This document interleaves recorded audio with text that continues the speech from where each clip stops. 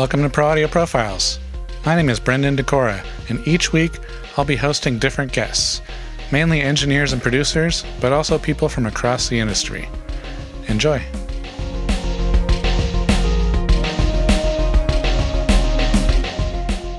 On this week's show, we have Jeremy Miller. He has credits on Dungeons & Dragons, Rings of Power, World of Mickey, and many more. Enjoy. First and foremost, I want to thank you for being here. Sure. It's a pleasure to have you. Sure. It's my house, so it was easy. We've known each other a very long time, so it's good to finally get you on the show. Yeah, I was thinking about it last night. It's been a long time, actually. Yeah, because it was probably, I want to say it was like 15 years, something like that.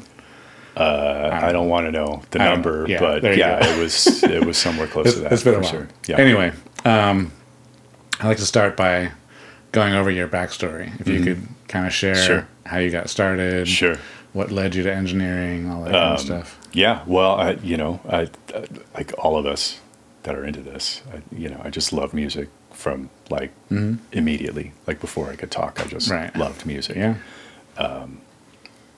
So it was, I would listen to my dad's Pink Floyd records on his hi-fi system. Nice. He said a combination of words that I still remember to this day, and I was like 5. We're riding in the car, and I'm just going to move that there. He says, "Do you want to hear a song that sounds like a spaceship?" What? Right? And I'm like, yeah. It's like the most amazing thing you could ever say to a 5-year-old in the 1980s. So, nice. That was Dark Side of the Moon, and it like really primed me for this like idea of music being more than just like instruments. Right. Yeah. So I was just like really fascinated by, I would just like obsessively listen to these records all the time. Everyone our age, I think, when we were younger, wanted to play guitar. Yeah. So I got a guitar. And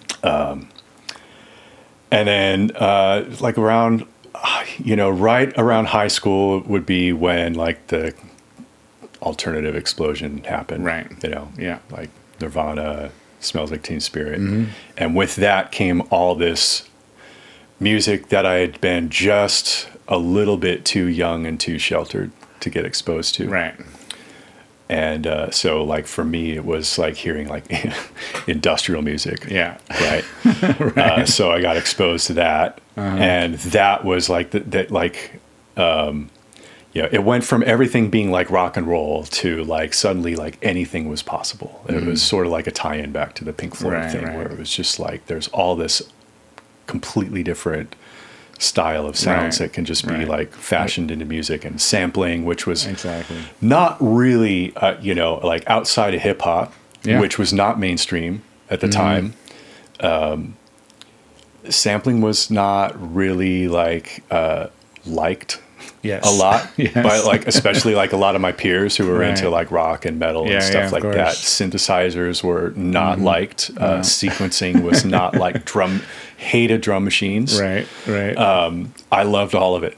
So that's kind of when I started to shift from like wanting to learn how to play guitar to like actual like production type stuff. Right. Nice. So saved up money from my first job and bought those two, synthesizer and a sampler for $350. There you go. Yeah. They were very obsolete already. Right. And, saved up some more and bought, an ART SGE multi-effects processor, which is real. Like that seems so insane to me that you could chain all these different effects, and it had a pitch shifter on it, made really cool. Like you could do awesome feedback loops with it. It's really cool. Nice. 4-track, the old Tascam 421. Yeah. And with the cassette recorder. Yeah. That's right. Yeah. That's right. I have one of those too. Yeah. Yeah. They're so good. I kind of miss it. They sound really cool. Those amps, the preamps in them sound really great when you overdrive them. It's like a really like interesting sound. Like everything I did was like that. It was just like running things too hot, distorting stuff, vocals through distortion, drum machines through distortion. Distortion on everything. Was your fucking inspiration. Right. Yeah. So my dad, again, like kind of saw that I was interested in this stuff, and he introduced me to a friend of his that was doing live sound. Okay. So Greg Burns was his name. So we started doing these, like my sister was in dance. So we would do these dance recitals every year. Okay. And we'd rent out this gymnasium at the local college. And, we'd start for a couple days ahead of time with, the scissor lifts and like hoisting up the, subs and the speakers. And like that was where I learned the difference between a sub and a full range and all this stuff. We'd set up a front of house tech booth in the back of the gymnasium. And then at that time, CD burners were still very rare and very expensive. Okay. So my job, they would do like something like 5 shows, and they were sort of different from night to night. And so my job was to operate the tape reel. Okay. And some nights you would have to like fast forward through a couple, songs and like watch the leader tape between the, so it was on a 1/4-inch tape machine.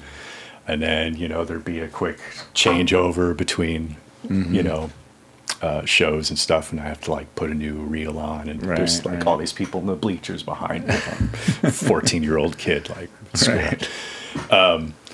and then later I worked with him again. It was like my second job was working for an event production company, and we would do kind of the same thing up at City Walk, where there's a stage. They have a permanent stage there now, but at the time it was temporary.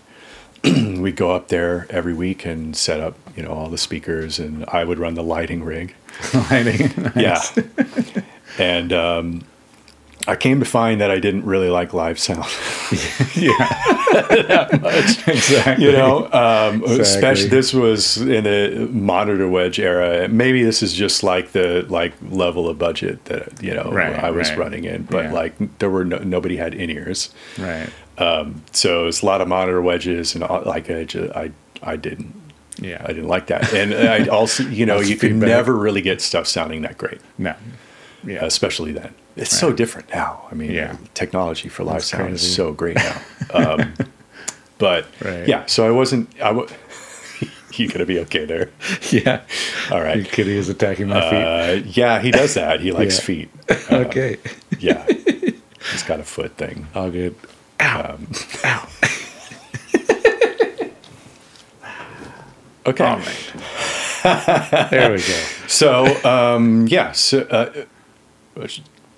did some more stuff. So Greg Burns really showed me a lot about what condenser mics were versus dynamic mics, and some of that really, really basic, what a cardioid pattern is. Yeah.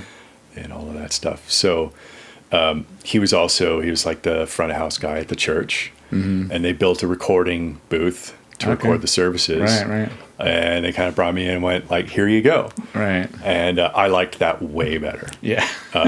My friend and I would sit there in this little isolated booth, like during the services, and, just total like Beavis and Butthead inside the booth. But I really enjoyed that better. And so, I was just really, I wanted to focus on recording. So it was time to do that. I somehow I got it in my head that O. Henry was the place to work. Okay. I don't remember how that was, but just the name O. Henry came up at some point, and that stuck in my head, that was a place to go. Yeah. So I was looking for work, and I would get that Mix magazine that they'd have like the directory every year of studios. Yes. And I went down and looked at all the places that were close by in North Hollywood where I was staying, and would send resumes out to like a dozen places. Did you go to recording school or no? No, I did this brief period of like an internship with a guy that was really just like helping out a guy in his house kind of thing. And it was one of those like really classic, like exploitative, like relationships. Of course. But, a lot of like carrot dangling that, and never eating any carrots. Yeah. But you got the experience to then... That is an experience of its own. Right. That's also valuable. I learned things that I didn't think I was going to learn. Right. But, you're right. I learned a little bit about working in a DAW. And so I kept sending resumes out to O. Henry. I would send them a resume like every 2 or 3 months. Right. It took a while. Yeah. They keep saying, we don't need anybody. Right. Just we'll keep your resume on file. Yeah. And I'd send some again later, a couple months later, and I'd call to confirm you got it, because you'd fax a resume over in those days. Yep. And one day I called, and it was, actually, we need somebody now. Can you come tomorrow? Like, we just lost somebody. Right. Somebody just left. Nice. Cool. So I went and I worked there as a runner for a year and a half or so before I started assisting. Right. Assisted there for a while. They closed. And then I was out of the business for maybe 3 or 4 years. Oh, wow. It was just like, I didn't think I'd see the inside of a studio again. I was doing like content development for Yamaha. That's right. Yeah. Right. That's right. So I was doing a lot of like stuff for their home keyboard series and stuff. So, and I did some for Akai too. I like programmed some patterns on one of their drum machines. And Nice. did a lot of that stuff. That was like a really interesting musical education. Nice. So was out of the business, and then Wes called me. Yeah. Because he worked at O'Henry, right? Because he was a runner at O'Henry That's when I was right. assisting, That's and I was right. nice to him. Yes. So he called me. He was working at Glenwood with me. That's right. And they needed me to replace you because you were on a session. That's right. With Lyle Workman. With Lyle, yeah, that's right. I forgot how Billy that all Bush. happened. Yeah, that's right. But it was like we needed someone right away. Yep. And you had been on that session for like a week or two. That's and right. And then you needed to do something else. So that's I where I met you. off of something that's else. right. Yeah. So, so I came into that and was, middle of the session. Middle of the session. And I wasn't planning on having someone else take over. You weren't planning on having someone take over, notes. so you didn't have any notes, and that bit me really bad. But it took like a week to actually hurt, because like there was nothing to do for a week. Right. Everything was totally set up, and you know, like these guys are going in and they would just do the same thing every day, and it was really great. And then suddenly one day we needed to set up a microphone for like a background vocalist. And Billy had all his like outboard gear, which is already intimidating, if, but like I didn't know the studio. I didn't have notes. Never used the patch bay. Never used the patch bay before, and it took really long. I mean, I gave you a rundown. I said, hey, here's where this is plugged in. Here's that. All right, have a good time. Yeah, sure. Yeah. I don't know how I didn't figure it out. The extent of it. So, yeah, no, that was, I thought it was over, and Bill, well, I didn't realize you hadn't been, like, Wes was like, oh, yeah, I worked with them at O'Henry. I knew O'Henry closed a while before, but I didn't realize at the time you hadn't been set foot in the studio for years. That's at that point. That's well, I mean, I don't know how long it was. It might not have been that long, but but still, it had been a while. Yeah, and I was like, sort of an interesting point to bring up is that there was this how I thought O'Henry was a place to go, right? And it really was. Like the reputation of that place was huge, and like Harold Kay, who ran the place, was amazing. Learned so much from him. The assistants were all incredible. The sessions that came in were all amazing, and it was just a really, really well run studio, right? And just the reputation of that, was so it just preceded me for a while. No, it kind of, like, to be completely honest now, was like a little bit beyond where my actual capabilities were. It was sort of like, oh, you were at Henry, and it was like I hadn't touched the patch bay in like 2.5 years or something like that, and especially didn't know my way around like Billy Bush's insane racks of Shadow Hills pre's and all this stuff. But I remember that was the deal. Like, you came from O'Henry, so that's right. Like, in my mind, you were like miles beyond my level of I wasn't. engineering. I totally wasn't. He's a total expert. Like, should know everything. Really cool. All right. Which is not to say I didn't know anything. Yeah, but for sure. I just sure. I wasn't. The O'Henry thing really like helped me a lot. Yeah. So nice. But I think part of what that was there's just like a lot of determination to match what people were expecting of me. Right. So if that meant I had to stay overnight and sit in that control room for a couple hours after the session, after a 15-hour day, right. off the clock, and figure out how everything was hooked up, Right.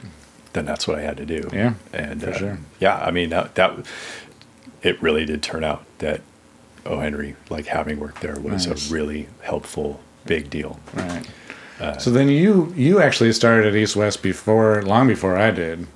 A little before you. A little did. before, Yeah. yeah. And Right. then I came later. Yeah. And I didn't even know you were working there. And That's right. We just ran saw into each other in the hall. It's like, Yeah. what the hell? I was like, oh, hey, how's it going? Yeah, that's awesome. Yeah. I called Candace because the Yamaha thing ended. Mm-hmm. And what I knew that she was in need of, young man. Kitty's doing backflips. What I knew she needed, and this is something that I had just heard through the grapevine, was like they had this big room that they could do strings in, and they needed someone who knew how to do strings and orchestral And you were sessions. the O. Henry guy. That was yet a big again. thing from O. Henry, Yeah. which, it's like at that time, O. Henry was one of the premier independent places. Yeah. It wasn't a stage. Tadeo was gone, and Paramount was no longer there. So That was a lot of big a lot of big productions and places films, that yeah. have been there. Signet was gone. That's right. So there was this need for people who could work in like a room that handled up to 50 pieces, that could do what we used to call jingle sessions. Right. It's not really a thing so much anymore. Right. But, jingle sessions where you'd have like a 50-piece orchestra come in, and it wasn't on a stage, it wasn't union, or Right. at least I wasn't union. Right. But had that knowledge of how like everything needed to be set up and how the session needed to be run. And so my first day was a session with Damon. Really? That was my first day at East West. Really? It was the 80 piece in Studio One. That's what East happened. West. That's exactly what happened to me. I was sitting They there must have just we got to throw him in the fire. That's see I if guess it works. that's how Candace works, is like yeah. throw you in the fire, and you got to rise to the occasion. So That's it awesome. was an 80-piece orchestra, Right. a little bit too big for that room, Yeah. and it had just booked that afternoon, Right. And they're coming in. It's like I used to have dreams about this exact, anxiety dreams about this exact scenario, Right. and I did that, and it worked, Right. and I was there for a long time, and then I went freelance, Nice. sticking with the scoring thing. Yeah. So you've mostly been doing scoring. Have you been doing engineering, mixing? Kind of what have you been All of focusing it, on? all of it, and Right. I like all of it. Yeah. I would have thought when I started going into this that I would have been more on the mixing and manipulation side. I liked bleeps and bloops and manipulation of Right, all sounds. the And I industrial. really would have thought that I'd be just like making Right. a lot of like crazy noises. Right. And then it became, about true capture of all these sources. So not just scoring, but, jazz, big band, folk Right. stuff, all kinds of music from around the world. I mean, I've recorded a lot of different Right. stuff. Right. It's everything. I Nice. like editing. Nice. Yeah, Yeah. editing is yeah, fun. yeah. So a lot of what I talk about on the podcast is kind of how to inspire artists in the studio. Right. And as as someone that works with orchestras and Right. scoring stuff, like it's a little bit different in that sense because It's very different. it's it's all session players. Yeah. It's almost as if you're working more for the composer Yep. than the artist. Yeah. Because they sort of are the artist in Right. that sense. So how do you kind of prepare a session to make sure the composer is comfortable? And Right. also, I mean, it's Sure. kind of two questions here, but how does it differ when the composer is actually conducting versus sitting in the room with you? Yeah. And there's a conductor out That's there, right. Right. Well, all of that starts beforehand. Right. Well before the session, and it's just all in communication and knowing what. Like most of my clients are seasoned pros. Right. Occasionally not, and that can be fun. Actually, I did do a thing for some scoring students recently from USC, and it's Right. actually kind of fun to sort of like help them along and help them learn Right, how right. to. So that's kind of one of those rare occasions where I do think a lot about comfort of the studio and how to make them feel at ease. Right. But mostly it's making sure that we're on the same page about what we need to do, what the time frame is, what the instrumentation is, of course, what the layout of the room is going to be like. Usually we set up things within. There's kind of a template for how you set up an orchestra, but occasionally it changes. Yeah. And you need to know if something needs to be isolated, what's being recorded together simultaneously. Are we striping? Right. Is it multi-channel? Is it stereo? Or do we need to monitor in stereo versus multi-channel as we record? And I really like how, well, you mentioned the layout of the room where, when you record orchestras, it's one of the few sessions you go to where you literally set up the room how you want it to be panned.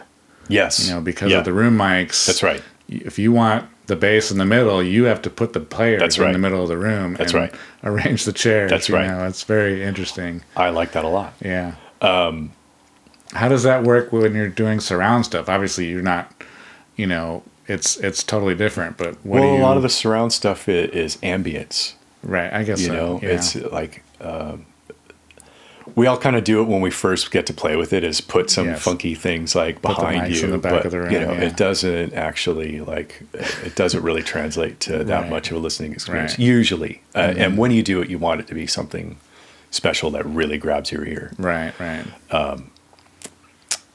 So it's usually just ambient mics to get just like an super high in the immersive sort corners. of sound of the room.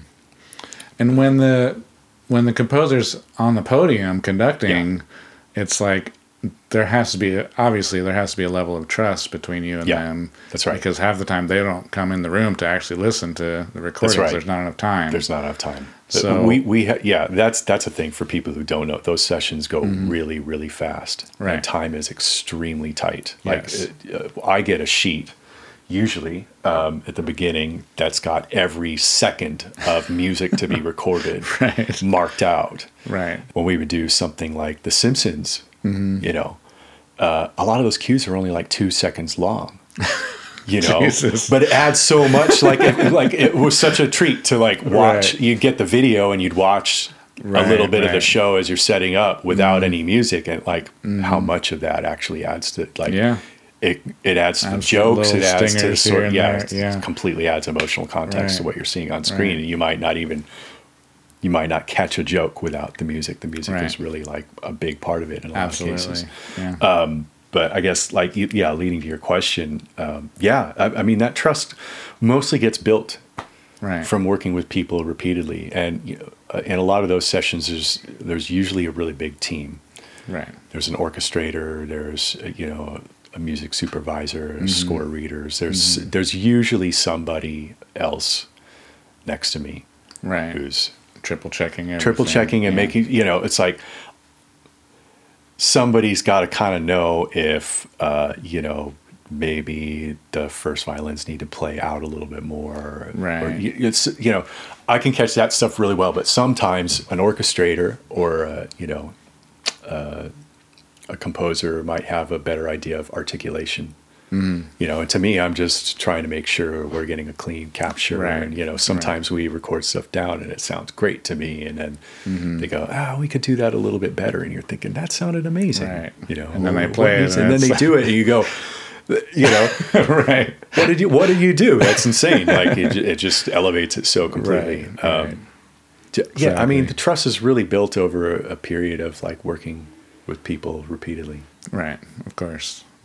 And being prepared and it being clear that you're prepared when they walk in. That's a really big thing when they walk into that room, is seeing that you've got things under control and you're comfortable in your environment. And, it took a while to get there where, you can be comfortable in the control room and the client walks in and you know everything's under control. Absolutely.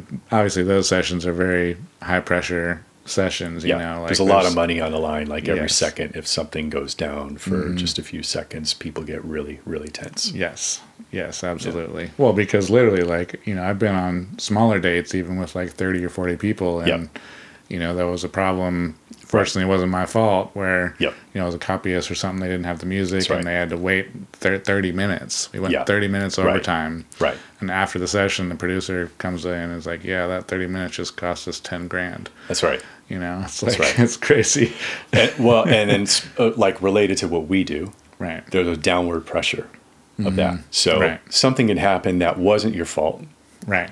wasn't your responsibility, completely outside of your purview. This has nothing to do with you whatsoever. Right. But now it's really on you to not take even a fraction of a second too long to go into record, Exactly. to find the spot that, you know, there's a lot of communication. So on those sessions, there's really a very established hierarchy Yeah. of communication. Right. And especially like the most experienced and the best. There's a really clear so you really know what's going on at all times. You just have to know who to pay attention to, who to listen to at any given time. It's not like a rock band where there's all these like egos battling. Yeah. There are some times kind of under the surface, you know, it definitely happens on the stages, but but generally, you know I need to listen to the conductor. The conductor is always telling us like what bar we're going to be in, like, you know, how many bars free we're going to be pre-rolling before and it's very easy. Yeah. Once you know Once you know the how to follow it. Absolutely. It's just it takes a while to get to know that. And even like honestly, you know, if I'm running Pro Tools or something on a gig like that, like even just having line of sight and that's right. They you say gotta be able to see the conductor. Say, you know, okay, we're going to start at bar 28. Yep. And then just they raise their their thing, and it's like once that happens, okay. Yeah. Nobody's asking if you're ready. They're not. Yeah. Yeah. They're still talking and making noise, and the crew. It's like whatever. If you become an extension of the conductor, Absolutely. like you're playing to the conductor as much as the musicians are. Yeah. Absolutely. Really, and kind of back to that downward pressure of you have to take on responsibility for things even if they aren't necessarily like your fault or your main responsibility. Exactly. It's really just to make sure everything flows and we get done on time. And have you ever made a mistake that taught you a big lesson in the studio? Once or twice. Once or twice. I mean, there's so many. Yeah, of course. You know, of course. There's so many. It's hard to think of like a specific one, but in like the more grand scheme of things, I would say when things really shifted for me, this is maybe a bit more abstract than your question. That's fine. But I had to stop thinking so much about my own internal pressure of like, is everything working? Right. And start paying more attention to what everybody else was doing. Yeah. And learning to have a good time and be relaxed. And to enjoy the company of the people I was working with. Right. You know, there was a period where I was just like too inward focused. There was just so much pressure to just make sure nothing broke. Right. Some of those sessions that we would do, you know, when you're not on a stage, you're not on an actual stage, you're taking on a lot of roles that on a stage would be handled by 3 or 4 different people. Yes. You know, so you were up all night doing a hip hop session. It didn't get out till 6 o'clock in the morning. Right. Now you've got to set up for an orchestra, downbeats at 10, people are showing up at 9, a guy's showing up with a drive at 8:30. You've got to prep, 30 cues. You got to bring all the IO in. I mean, I made mistakes just on the IO stuff a lot. Like it's really easy to slip up on that stuff when you're starting out. Yeah. And then you made the mistake 30 times because you did all the cues wrong. Yeah, and then you got to go back. I know that's not really a direct answer, but still, it's just like there was a big shift for me where I remember saying to myself, I got to learn to actually like enjoy this. Right. And people are asking me to be in this room. So they trust me. So I can trust myself with what they've trusted me with. So let's relax on that. Obviously, I take the work seriously enough to make sure things get done. So I'm not letting go of that seriousness, but I need to learn to just like look up from the floor a little bit, pay attention to what's going on around the room, and listen to people and get to know people. You know, like there were times where I'd worked with people like 50 times and I didn't know their name because I was just so stressed out about making sure that something didn't break in the middle of a session or that I was running Pro Tools people fast in the enough. room, but you know, there was a lot of people in the room and they're talking still, about the basketball game and you're sitting there trying to listen to what bar, you know, exactly. It's pretty hard, you know, and it's crazy. I mean, I guess that's not a direct answer, but no, that was a big shift. Absolutely. For me. No, definitely. And when it comes to mixing, how do you, there's always like, you know, the composer always has a vision for the project and artists as well. I mean, you've obviously done records as well. Yep. How do you kind of balance that between the composer's vision and your own interpretation of the mix? Sure. Interesting question. Well, in a lot of cases, you know, if we're doing a score for a TV show or film, there's usually a demo. Right. And that demo's been approved by directors and, you know, producers and stuff. So a lot of it, like, we don't want it to sound like the demo, obviously. It's got to sound way, way, way better than that. Right. But you gotta start by getting everything there. And that's not necessarily a small task. That can take a whole day of just pulling all the, you know, a modern score can have pieces coming from all these different places. Right. So we might record brass and woodwinds in a room and then get strings from another place and then get a guitar, you know, guitars and banjos and all this stuff from a session player who's sending stuff into us, and then bass. This is a show I was doing where we would do a lot of this. It would take, you know, a day of just pulling everything in. And then you got to do a lot of editing, even though these are the best players in the world. You got to glue it together, and you got to glue it to the common reference of the click. And you know, there's pre-recorded, you know, MIDI material. That's everything's got. Well, they're not playing in the same room with watching the same conductor, so it's like so different. Even little things are swung or whatever. That's right, and it's just a matter of like it's not to fix anything so much as it is to glue it together. Right. And so, you know, you spend a lot of time doing that and just making sure you got something that matches that. And then from there, you're making things sound a lot bigger and a lot more dramatic. There's a lot of input that comes from composers, and composers are really engineering savvy. Absolutely.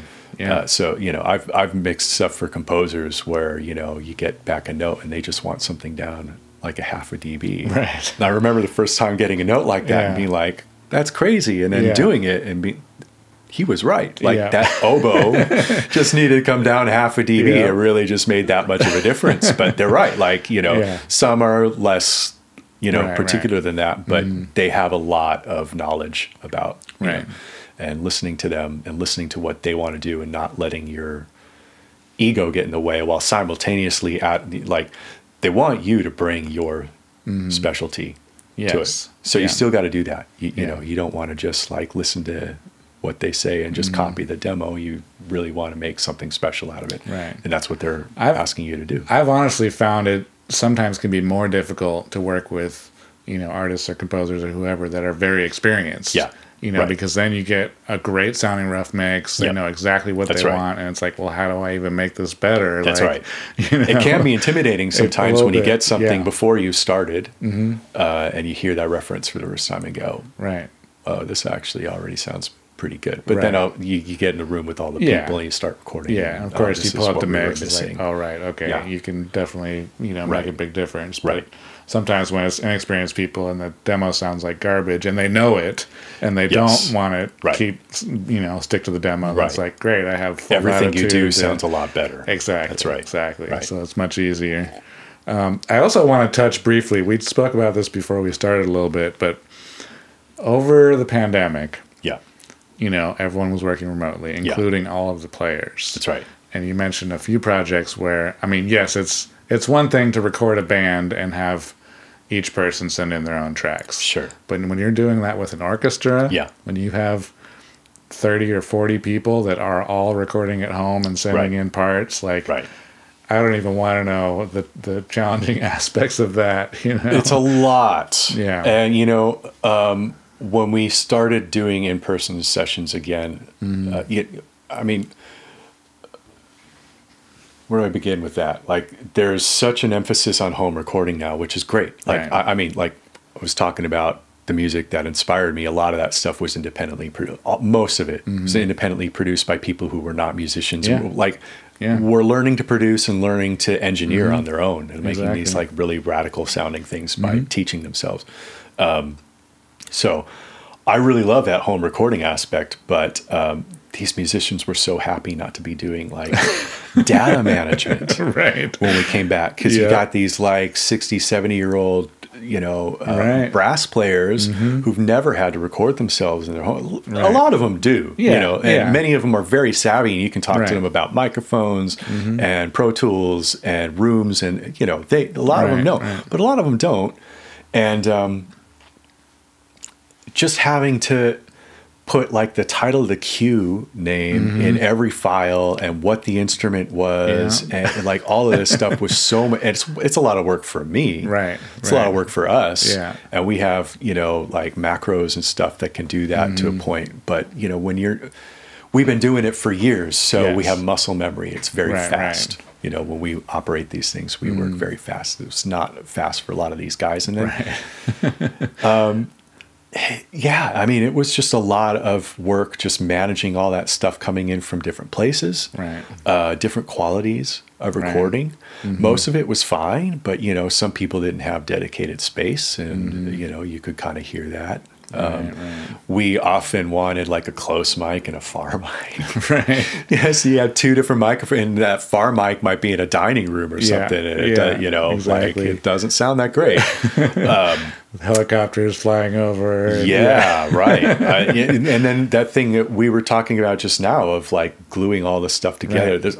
Suddenly there's a lot more of that. Of course. And you know, you know, if you watch a conductor at like the Philharmonic versus a conductor on one of these sessions, it seems like a totally different thing. There's no showmanship with the conductors. So for a long time, I didn't really understand exactly what they were doing.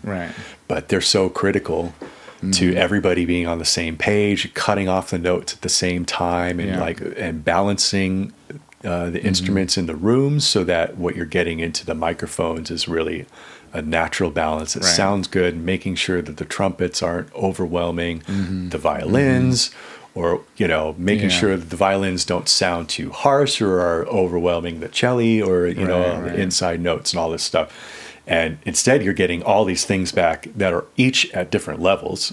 So some stuff's really hot and it's like close to peaking, and some stuff is really reasonable, and you've got to like, you know, move things, and it's just the amount of time just so you can hear things that you know.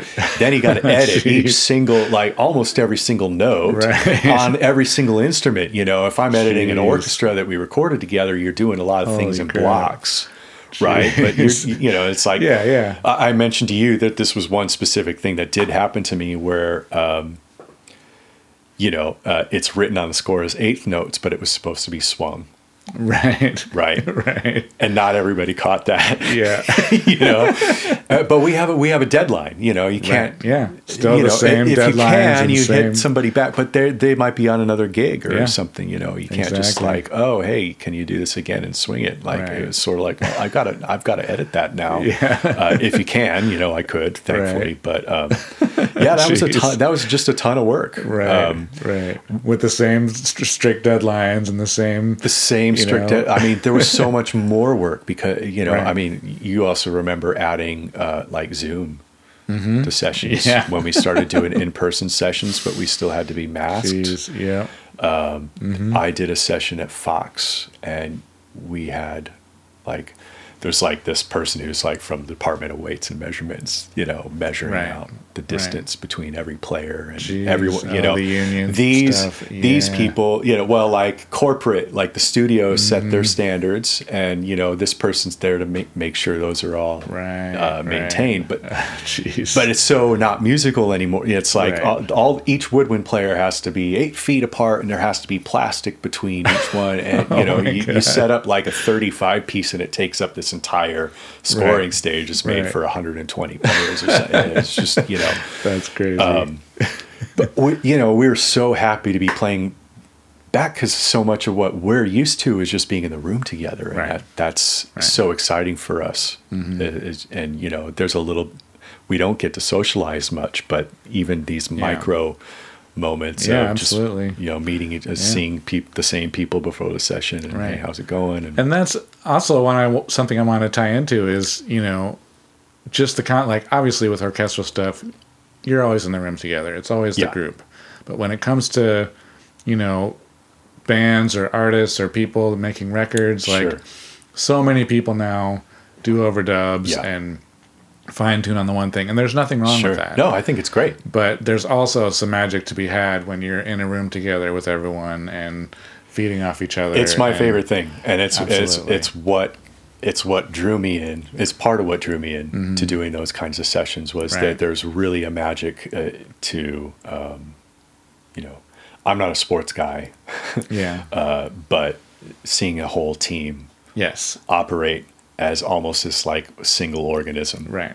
And everyone kind of knows their place and, you know, what to do and also knows when to call out. You know, some of the magic for me and a really teachable thing for me and what really excites me is, like we were just talking about, you hear something go down and it sounds really great to you. And then somebody goes, I don't know, something, I'm just like not feeling this section here. What can we do? And, you know, conductor talks to the trumpet players and then somebody else calls out, well, we can, you know, articulate it this way. And then they just put in just that little tiny bit and then it ends up under a wall of dialogue and sound effects. But, you know, I mean, that's the joke, but it's so important. It's still so important that we take that level of ownership as if it's the most important thing at that moment. Well, partially because it gets buried by dialogue and sound effects, it's like it has to be the best it possibly can be. Because it's will get lost completely otherwise. That's totally true. Yeah. That's totally true. Well, and also it's just like we're there because we care about this so much. Of course. And, you know, every project you do, you want to bring something special to. You don't want it just, this is just a cartoon. Right. You know, I was doing a big part of my work was a cartoon that I was doing, and it was a Mickey Mouse cartoon. Nice. I was doing that for a number of years, and you know, that was broadcast in 34 languages in 109 different countries. And one of the most interesting aspects of it was you could follow the narrative without speaking the language. Like you didn't even have to have the dialogue on at all. Because the music was such to understand exactly what the story was. And, you know, every element of that show, every single person was putting in their 100% best. First, you know, what we might think of as a silly cartoon for kids, but it shows, and you know, it was the shows were really well liked, and you know, really well received, and that's another thing that I have never even thought of until this moment is, you know, when movies first started, when moving pictures first started, there was no dialogue at all. It was only music. It was only music. That's right. So the music told the entire story. That's right. So it's like that's why music is such a big part, you know. It's like you can tell the entire story with just the music. You really can. So that's interesting. I just want to take a quick break and tell you about my free snare guide. In it, I go over all my techniques, from drum choices, microphone placement, tuning, even mixing techniques. Check it out now at brendandecora.com/huge-snare. And now, back to the show. So what are some current or recent projects that you're allowed to talk about, if possible? I mean, you know, it's just, I got a couple of commercials that I did recently. There's a lot more stuff this year. We were talking about the strikes. So there's been a lot less happening this year in terms of what I'm used to doing. So there's been a lot more filling in with. Well, before the strikes, what records were some of those records? films? You know, I was doing Nick Phoenix's record. Okay. And a lot of library stuff. Like a lot of composers are just wanting to like kind of do some more library work or like toolboxes. You know, sometimes we'll do our custom sample libraries just for composers. So you know, I was recently getting to do one, record a whole bunch of very strange weird instruments, just, just for textures and stuff that's not commercially available. That's probably most of what I can talk about. Oh, that's cool. Yeah. Awesome. As you know, I like to kind of wrap up each podcast with the same. You're done already? Same few questions. Yeah. Not quite done. Okay. Few questions. The first one is, who has been your most influential teacher? It could be a few. Yeah, there's like a lot of those. I mentioned Greg Burns. I mean, that was really big. That was just like learning to do things, simple things like neatly coiling microphones at the base of a stand, because we were doing live sound. Right. And I brought a lot of that forward to the O. Henry sessions and scoring sessions where there were, we were setting up for an actual show. So it's showtime at X o'clock. Right. That helped a lot when I started setting up for actual sessions. Was it's showtime at 10 o'clock, so things have to be, and it's got to look neat, so when people walk in, they feel like they're not walking into a war zone. He was big. Dan Wallen. Okay. When I first started doing more scoring sessions out of O. Henry, like he was really, he really likes to talk a lot about what he was like, just the overall idea of just a true capture and what was the best way to capture stuff. He had a great phrase, intermodulation. Okay. Right? What we often call phasing, which is sort of like a BS term. It's not really like things aren't phasing. Right. But just hearing that term, like I think that's like the best, most accurate term for it. And like learning that when you got a room full of microphones up, you got 40 microphones up in a room or more. Right. Learning how those are interacting with each other and how to prevent them from interacting with each other in negative ways. And just overall attitude. Yeah, he was important. I learned a lot from working with Bob Rock. Bob Rock. I did a lot of sessions with him at East West. I just loved his attitude. I think what I love, he just loved music. Right. And, I think you've probably experienced working with some of these like successful producers who just working with him. So, sure. But you work with people who are jaded. Yes. Right? Yes. It happens. It's really easy when you do this like 14, 15, 16, 20 hours a day for years on end. Like you get jaded. Yeah. Kind of almost tired of music in general. Right. Bob just had a love for music, and he had a love for getting like the right people in the room together and interacting and, being surprised by what they come up with. I just sort of really liked working with him a lot. Ed Cherney. Yeah. Of course. Greg Townley on the mixing side. Yeah. Really showed me a lot, and also brought me like kind of crossed over from what seemed like a huge room, East West Studio One. Right. To a scoring stage, that's really a huge room. Yes. Giant, just a massive, massive room. But beyond those people, I'm trying to learn from everyone that's in the room all the time. Right. So I'm always trying to pay attention to what the composers are saying, what the composers are talking about, what the orchestrators and the conductors are talking about, what the musicians are talking about. I love hearing them talk about music. I had some music theory background when I tried to learn guitar. Okay. But hearing them get really into those finer details makes me appreciate music more and appreciate the craft that they bring to it so much more. And I think like knowing about music is such a critical, there's so much more than just the fancy equipment and the monetary value of the microphones or how special the microphones are or any of that stuff is just, it's cliche to talk about. It's brought up all the time, but there's so much that's just in the performance and the song and the arrangement that really like is what makes it special. And what we're doing is just trying to capture that in a way that best communicates absolutely the artistic intention. Yeah. So I'm trying to listen to those people all the time because that's how you learn about what artistic intention is. Exactly. And you can think a lot, and you'll hear somebody talk about something that's like pretty deep, and learn a lot from that. Definitely. Awesome. Next question is, what is your favorite reference track if you have to go to a new studio, kind of learn the room? Yeah, I knew you were going to ask that. And I still don't have like a great answer. That's okay. It's like not. Not everyone does. It's okay. Excuse me. Well,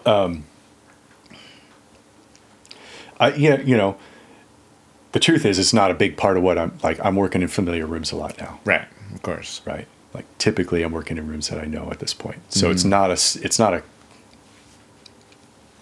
frequent part of what I need to do. I don't need to go in a room and like find the bottom end and stuff. Yes. But, excuse me, I do like to, I might put on something like, I might put on like a Nick Cave and the Bad Seeds thing with, if we're doing like a rock record, that's a good thing. That's like a capture of people playing in a room, and it's kind of wild, but it can sound really good. Maybe some Depeche Mode or Massive Attack or something for like electronic punch or a score, but oftentimes when I'm putting on, to be honest with you, the very first thing I need to hear is like the references for what I'm working on today. Right. And I guess maybe like kind of leading to what you're asking or why you're asking that question is listening to like the transient response of the speakers in that room. The first thing I want to know is everything working? Yes. Is anything out of phase? Exactly. It's like the very first question. Are the speakers hooked up backwards? Are the speakers hooked up backwards? Like is left and right correct? Yes. If I put things on these two channels, do they come up equal? Right. But then, if it is a new room, I do want to kind of listen to, where the sweet spot is, where I'm out of the sweet spot. I'm out of the sweet spot a lot when I'm working because I'm on a big console or in a big control room, and there's a lot, the pre's might be way over here. I got to change things over here. Exactly. Sometimes the credenza's way over there, and I got to adjust a compressor, and I'm like way far away from the speakers, Exactly. It's like not ideal. How do you adjust that when you're... But you like, I want to know how punchy the speakers are. I want to know like what kind of like the frequency response of the speakers is. And I kind of want to know if there's like dead spots, if I put on something with some bottom end, like a Massive Attack or, Nick Cave or something like that. I want to hear like, not just something with like 808 bottom end, but something with a moving bass line. Right. So you can kind of hear their dead notes. Yeah. Kind of walk around the room and feel if there's spots where like it comes out more than others. Right. Absolutely. Sometimes like the sweet spot at the console is slipping back from the console a little bit. You kind of want to know that. But all of that really, like for me, tends to happen really, really fast. Like I don't come in and put on AC/DC and spend 20 minutes listening. Like obviously orchestral sessions, you don't have that luxury most of the time. So, I mean, there was a time where like when I started assisting, people were still mixing on consoles. Yes. So it was really common for somebody to come in and put on some references and figure out the room and figure out the speakers and, kind of, but that's not really part of the workflow anymore. Right. That's true. Well, now you've made it clear I need to change my questions at the end. No, it's a great question. It really is a great question. But it's true, though. It's not really, like, I've had more people answer, be like, yeah, I don't do that. Like... It was such a common thing when I started out. Like, like I have to say, things were so different when I started out. When I started out, when I first got that runner job, it was only a few weeks after that Quantigy shut down and stopped making tape for a period of time. And there was still a lot of like unsettled question as to whether like people were going to record in Pro Tools. A lot of people wanted it to be Logic or Radar or the radar system. Yes, I use that. There were a lot of people that wanted to use Radar because they felt it sounded better and more like tape. More like tape. And it was kind of a confusing time. So things have changed a lot since then. Definitely. Last question. Yeah. What would be one tidbit for an upcoming engineer? Is this for... Let's say for someone that wants to get into scoring in particular. Oh, okay. Well, I was going to ask if it's for people who want to be engineers like professionally or if it's people who just want to learn how to record in general. No, like someone that wants... Music. Someone who wants to be an engineer. For film scoring. For film and scoring. Well, what you can't avoid if you're going to, like specifically with scoring, you're going to have to work under somebody. Right. Because, you're just going to have to you got to find someone. You call it a mentor, but sometimes you don't get the luxury of an actual mentorship relationship, and it's just a matter of being like, you got to be useful.